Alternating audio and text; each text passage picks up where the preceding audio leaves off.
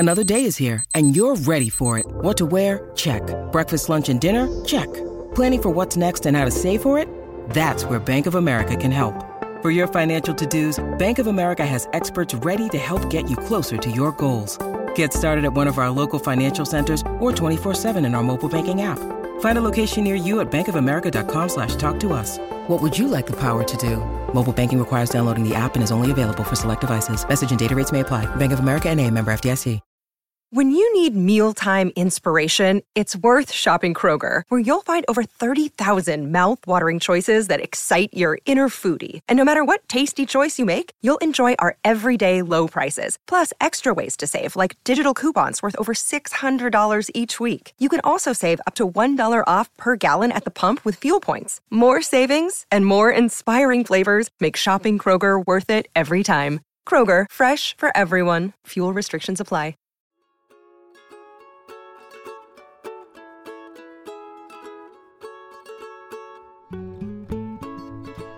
Brandeis University, welcome to Recall This Book, another installment in our Books in Dark Times series. I'm John Plotz, and my guest today is nobody because it's me and Elizabeth Berry together as co-hosts. So, Elizabeth, welcome. Thank you, and John. You can say welcome to me, I guess. So I'll just say the series takes its inspiration from Hannah Arendt's Men in Dark Times, which proposes that even in the darkest times we have a right to expect some illumination, and that such illumination may well come less from theories and concepts, no offense anthropology, than from the uncertain flickering and often weak light that some men and women in their lives and their works, books, will kindle under almost all circumstances. So at this dark moment, the idea is you're having... Lives and works is also the topic of anthropology. Oh, lives and works is, okay, that's fine. It's just, yeah, but all right, I'll give you that. But you guys have theories and concepts. Yeah, so do you. Yeah, so do we. It's true. Okay, so the point of the series is that we really want to know what brings people like you, dear listener, comfort or joy. And there are lots of ways, which you can see on our website, for you to tweet or Instagram or just generally shout out at us the books that you're thinking about. But Elizabeth, so I've had a couple of these conversations already, but I've been really looking forward to just the two of us sitting down together and talking. So yes. Can we just start off with those questions? Yes. People have already kind of heard me bloviating about books I like. So the questions are, books that give you comfort and why, and books that give you joy and why. Mm-hmm. Okay.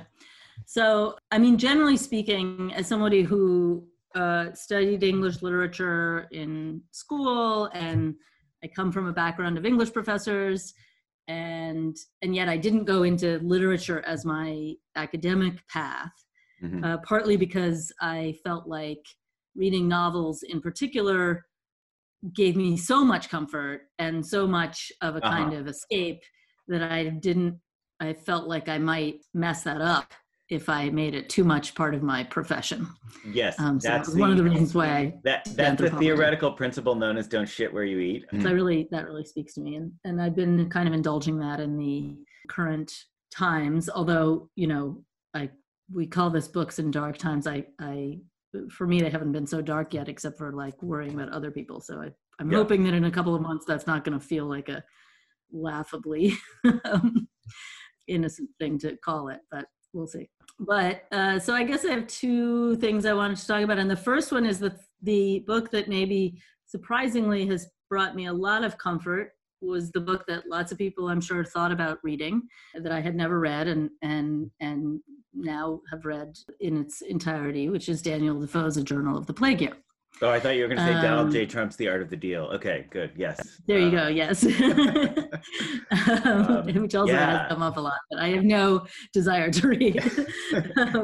And would not be comforting, I don't think. No. Okay, sorry. I didn't mean to step on your line there. Yes, Journal of the Plague Year. It's been mentioned by a couple of other people already, too. So but nobody's read it, in fact. So, yes. Yeah. I mean, I think a lot of people have read parts of it. It's the sort of thing that, like, you get assigned in college a few 20 pages of or so. And to be perfectly honest, you could read just 20 pages and you would get the idea. It's kind of repetitive, but so it was written by Daniel Defoe. It was published in, sorry, I'm just looking it up. When was it published? 17 something, but it's about 1664. Yeah, the Great London Plague, which preceded the Great London Fire. Plague, which was the year before the Great London Fire, right? Yes, 2 years, I think. And it's written. It's in a sense probably a fiction because Defoe was actually only about 5 years old at the time, and it's written from the perspective of an adult. Yeah, written in 1722, so 60 years after. Right. So, and it's written as if it were from the perspective of an adult living through the plague. Though wait, Elizabeth, one of the things I remember, and this is such a wonky English professor thing to remember, but I remember it being written in an oddly impersonal voice, right? So you say it's from a perspective, but isn't it kind of a shifting perspective, a little bit like Joseph Conrad? No, it is very documentary though, right? And it's sort of so one of the things that I like about it is the character, the narrator, he keeps kind of, he can't stay inside. He's really stir crazy. You know, he recognizes that he's putting himself in danger, and his brother leaves in his town, and his brother invites him to go, but he decides not to, and then it's kind of too late. But he's a really documentary mind, and I think like we can see that also from Robinson Crusoe, right? Like it has that same sort of like very detailed sort of documentary, you could call it ethnographic sensibility. Right. But it also has these kind of interestingly personal moments. So like there's this one part that he talks about of his, I took a few sentences that I thought were interesting. So, okay, so he goes outside and then he gets freaked out by a lot of stuff that is objectively freaky and dead carts and everything. Mm-hmm. He says, terrified by those frightful objects, I would retire home sometimes and resolve to go out no more. And perhaps I would keep those resolutions for 3 or 4 days. Wow. Which time I spent in the most serious thankfulness for my preservation and the preservation of my family. Such intervals as I had, I employed in reading books and in writing down my memorandums of what occurred to me every day, and out of which afterwards I took most of this work as it relates to my observations without doors. What I wrote of my private meditations I reserve for private use and desire it may not be made public on any account whatever. Wow. So one thing is this. Can we just stick with Robinson Crusoe for a second? I mean, with the connection, because I do think that, I think Journal of the Plague Year, I mean, I read it a long time ago, but it made a huge impact on me. But I never thought about that connection of how they were in a like predicament. And there is this line about when his father, do you remember the beginning of Robinson Crusoe? His father does not want him to go away to sea. Oh, yeah. Yes. He says the failure, I'm not gonna be able to find it right now. He said that it's basically, I think he's actually quoting Pascal or something. And he says that the failure, all men's misery stems from their inability to stay in their room by themselves. Oh, it's so perfect. Basically like staying in your room is what will save you. And it would have saved Robinson Crusoe from going to sea and getting shipwrecked. But in the Journal of the Plague Year, it's the same thing, right? He knows that if he just sits at home, he's much safer. But he can't do it. He's too, and it's partly that he's bored, but he's also really interested. Like there's all these parts in it where he's like, I couldn't like stop myself and I went to look at the dead cart, or I went to ask these people about, the watchman and so on. But so what has been really interesting and weirdly comforting about the book is partly the kind of obvious thing that it's, COVID-19 is not nearly as bad as the bubonic plague in a lot of ways, right? Like it's less deadly, right? It's a lot less gross, right. And painful and horrible, right? So there's something weirdly comforting about reading that, and then there's something weirdly comforting about the some of the commonality. So that's like a way in which the difference is comforting, right? That thank goodness it's not the bubonic plague, right? And thank goodness it's not 1660. But then there's like, for instance, there's all this really interesting passages about the daily counts of the dead and the weekly counts of the dead. Wow. And how things get categorized, in whether they get categorized as the plague or as something else. And how different districts are kind of sometimes being forthcoming and sometimes hiding the information. So that's all really fascinating. Well, that's Catherine Gallagher's whole argument about the rise of fictionality in the 18th century is the rise of basically accountancy, speculation, disbelief, and credit. She says that makes both fiction and fiscal practices run. So, exactly. That makes perfect, and then all of this kind of debating what is the right thing to do, and particularly this thing of like shutting houses. So what they would do is they would, if there was any account of a plague in a house, they would immediately shut down the house. No one in it could leave. Yeah. They would assign a watchman, one watchman by day and one watchman by night, who was supposed to both prevent them from leaving, but also run errands for them. Oh, so my God. They would yell out the window and tell them to go get stuff and throw money at them to go get stuff and bring it to them. And that is the role that is now played by surveilling people's cell phones, right? Is that exactly, yes. And will be played by drones. Drones, no doubt. Yeah. Yeah. So that was really fascinating. And then just this whole thing about was that the right thing to do? And should they have instead removed people to separate, equivalent to what we're talking about with setting up gyms or other places. Wow. It's really interesting. Wow. That's amazing, right? Yeah, and so then it's shelter in place, it's contact tracing, it's exactly. Social distancing, So wait, coming back to the point about whether what we're finding, whether what is comforting is the discrepancies or the analogies. So I had a conversation with Carlo. This guy Carlo Rotella was talking about Icelandic sagas, and I think he had kind of a similar doubleness to what you said. He said, on the one hand, I like things that are really distant. On the other hand, the thing that's comforting to me about the sagas is that there's all of this slaughter and misery. I mean, 400 people are constantly dying because somebody set their mead hall ablaze in the middle of the night, but they handle it with kind of stoic good humor and mordant aplomb. And they write a verse about their dead relatives or something. So which part of it is the source of reassurance for you? Is it that ain't us, or is it, well, that is us, and look at how I think it's more that is us in a way, partly because I feel I think one of the things that's so kind of disturbing for me, and I think many people, about sort of the current moment, is there's this kind of feeling that we've sort of become so attenuated from our physicality and our kind of groundedness in, on the planet, to the point of actually destroying ourselves in the planet. Yeah. And that we're sort of cut off from some sort of sense of what it means to be human, or that what it means to be human might be changing so drastically that there's no knowing what will happen, right? I'm not arguing in favor of this. I'm just saying this is an affective experience, right? Yeah. But there's something about this that makes you feel oh, okay, well, sucks to be human, and periodically these things happen, and they're intensely physical and rooted in the nature of our species.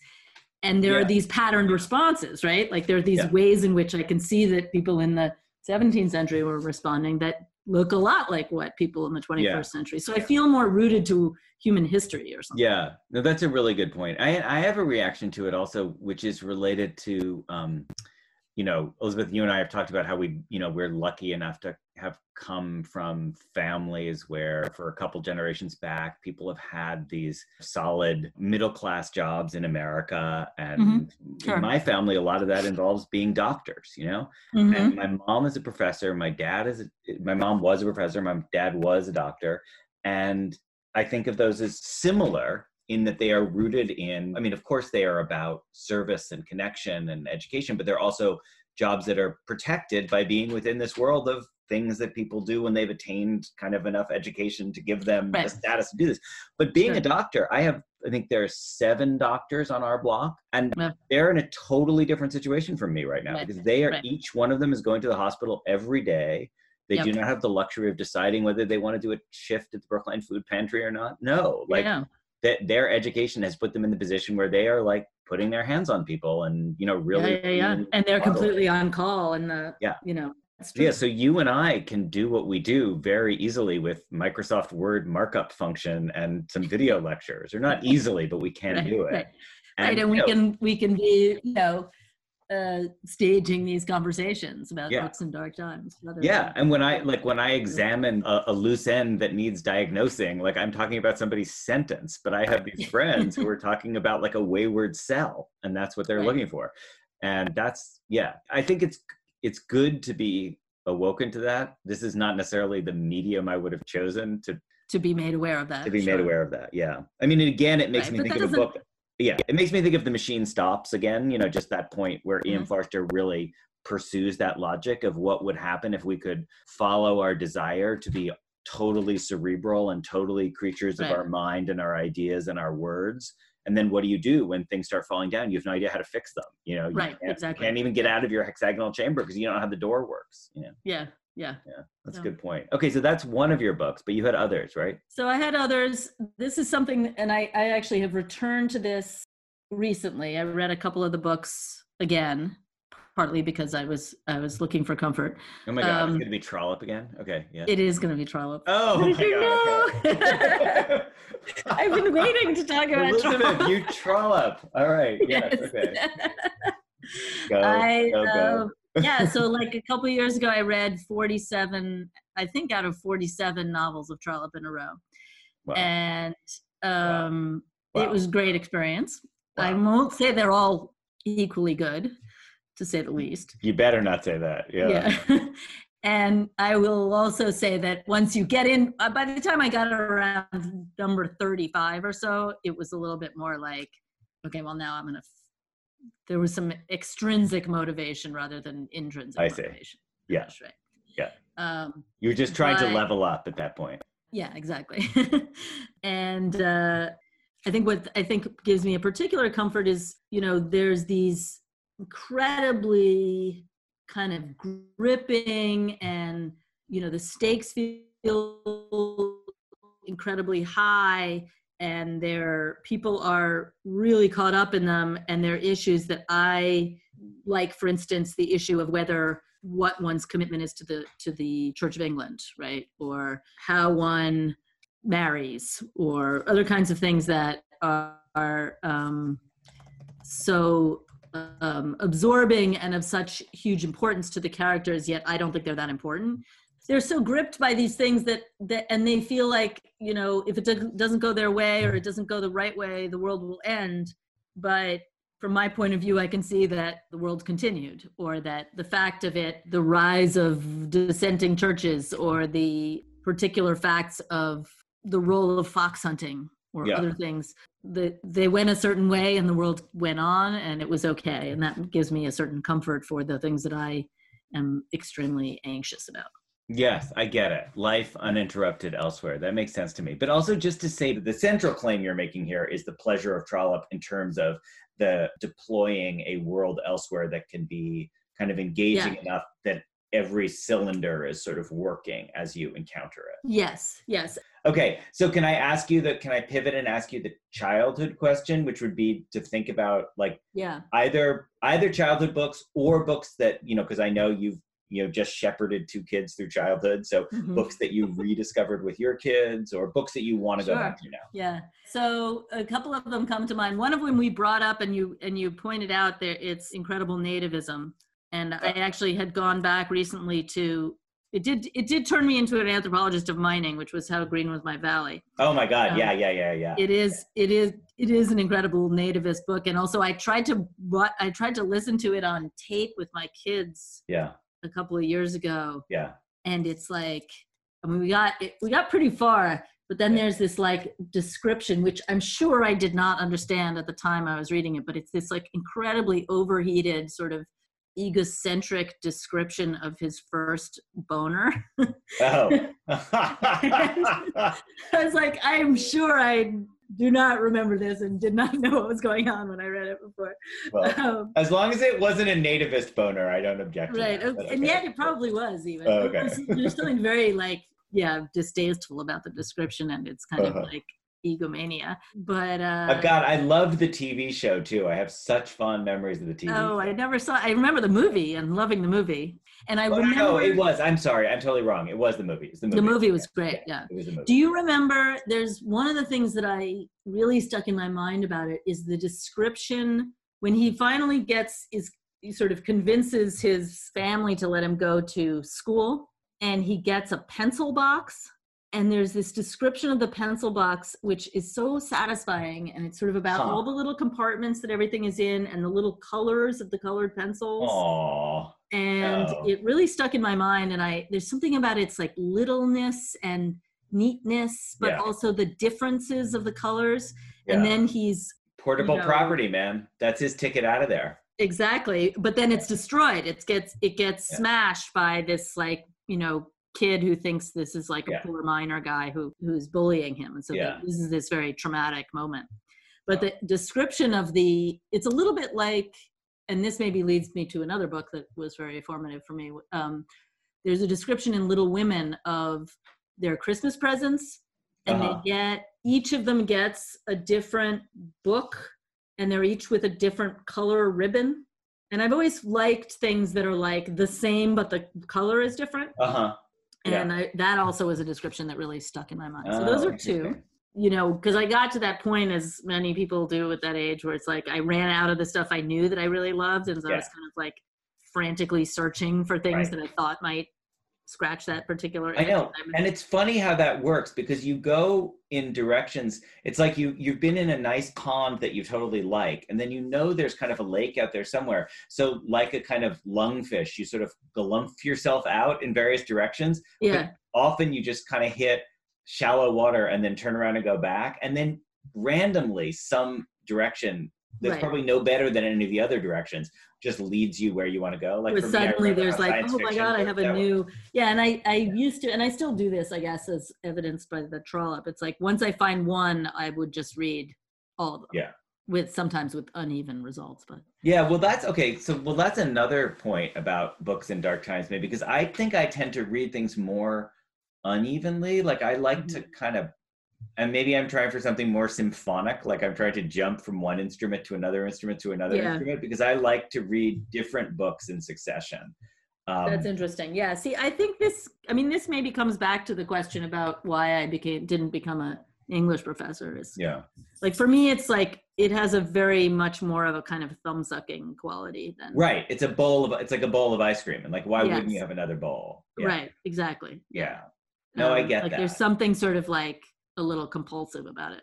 No, I totally get that. And that's like, I think I was saying this to Alex. It's like most English professors just eschew that side of things entirely. And they want to claim a more kind of, I don't know, either scientific or theological or like a satisfying difference that ensures them that their approach to the text is not comfort. It's more like this higher kind of aesthetic bliss. Right. Or more intellectual or more. Exactly. Yeah. But I actually want to try to hold on to both at once. Like that's why the question of like, is comfort and joy, like are comfort and joy the same or distinct? That seems like a really interesting question to me, because I don't think you're wrong to take comfort, repeated comfort. It's just like, no, but what you're saying also makes me feel like maybe I did make the right choice, because it wasn't so much that I feel that there's anything wrong with that, but I didn't want to be in a situation where other people would try to make me feel that way. So. Right. Well, of course, when I want comfort, I just go out into the field, Elizabeth. Right, exactly. When you want comfort, you just start measuring heads, don't you?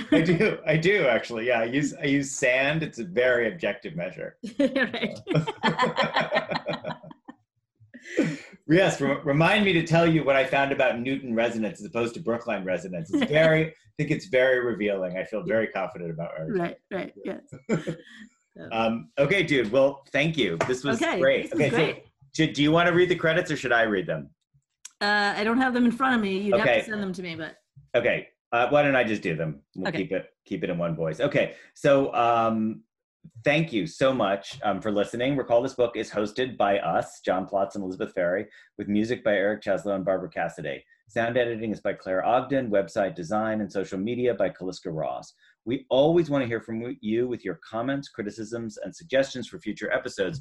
And especially in this case, we really want to hear about the books that are giving you joy. So think about emailing us at recallthisbookpod@gmail.com. And if you include an audio clip, we might include it in an upcoming podcast episode.